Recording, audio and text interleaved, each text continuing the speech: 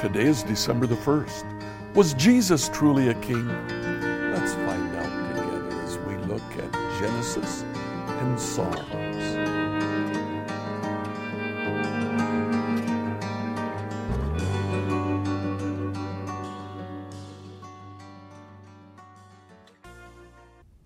In the story of the book of Genesis, Israel as a nation ends up in Egypt.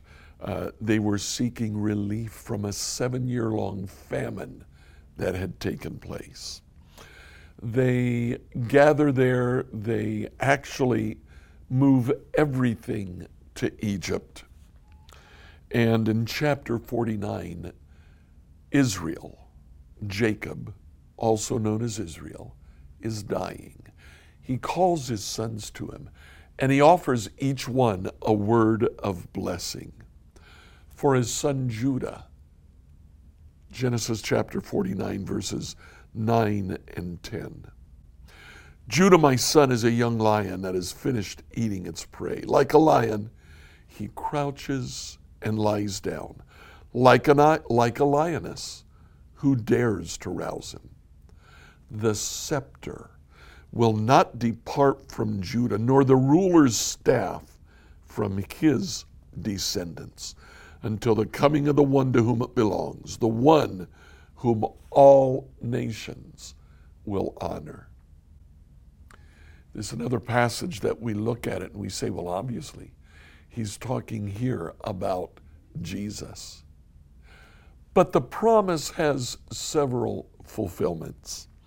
First of all, Judah becomes the tribe that produces David and David's line. David's line ruled over the nation of Judah constantly. There was no dynasty outside of the nation of Judah. In the book of Psalms, the second psalm, it's a psalm of David in which David writes about himself, but listen to the words, and you can hear him also referring to one who comes after him. Psalm chapter 2, why do the nations become so angry? Why do they waste their time with futile plans? The kings of the earth prepare for battle. The rulers plot against the Lord and against his anointed one. Literally his Messiah. Now, that refers to David. David was anointed as king over Israel, but it also refers to the Messiah who would come later. Let's break their chains, they cry, free ourselves from slavery to God. But the one who sits in heaven laughs. The Lord scoffs at them. Then in anger he rebukes them, terrifying them with his fierce fury. For the Lord declares, I have placed my chosen king on the throne in Jerusalem, on my holy mountain. The king proclaims the Lord's decree. The Lord said to me, you are my son. Today I have become your father. Only ask, and I'll give you the nations as your inheritance, the whole earth as your possession. Then when he finishes this particular psalm, in verse 12, David says, submit to God's royal son, or he'll become angry, and you'll be destroyed in the midst of all your activity. For his anger flares up in an instant. But what joy for all who take refuge in him. David here, in one sense, is speaking about himself. But in another sense, you can hear him talking about someone beyond himself. Today the Lord said, I've become your father. You are my son.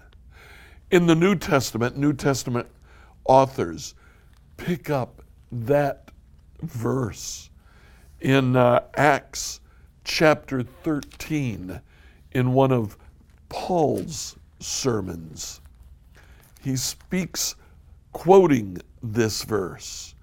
In Acts chapter 13, verse 32, Paul says, "Now we're here to bring you this good news, the promise made to our ancestors. God has now fulfilled it for us, their descendants, by raising Jesus." This is what the second psalm says about Jesus. "You are my son. Today I have become your father." Later on in the book of Hebrews, not most likely written by Paul, but certainly by someone who traveled with Paul, had picked up Paul's way of thinking about the Old Testament. Hebrews 1:5, God never said to any angel what he said to Jesus, "You're my son. Today I become your father." God also said, "I'll be his father. He'll be my son." And then again, Hebrews chapter 5, verse 5. This is why Christ did not honor himself by assuming he would become high priest. No, he was chosen by God, who said to him, "You're my son. Today I've become your father." In another passage, God said to him, "You're a priest forever in the order of Melchizedek." Now, in the book of Hebrews, an entire theology is developed, equating Jesus with the order of priesthood given to Melchizedek. Melchizedek, having no genealogy in the book of Genesis, is said to have no father and no offspring, no beginning and no end, just like Jesus. Jesus was a king, but not a king of an earthly kingdom. He's the ruler of the kingdom of God, a spiritual kingdom, and yet beyond spiritual, a kingdom that indeed today has millions and millions of followers, a kingdom that today can rule on the earth, not like presidents and kings rule, but they rule by their faithfulness, by obeying the one true King, King Jesus.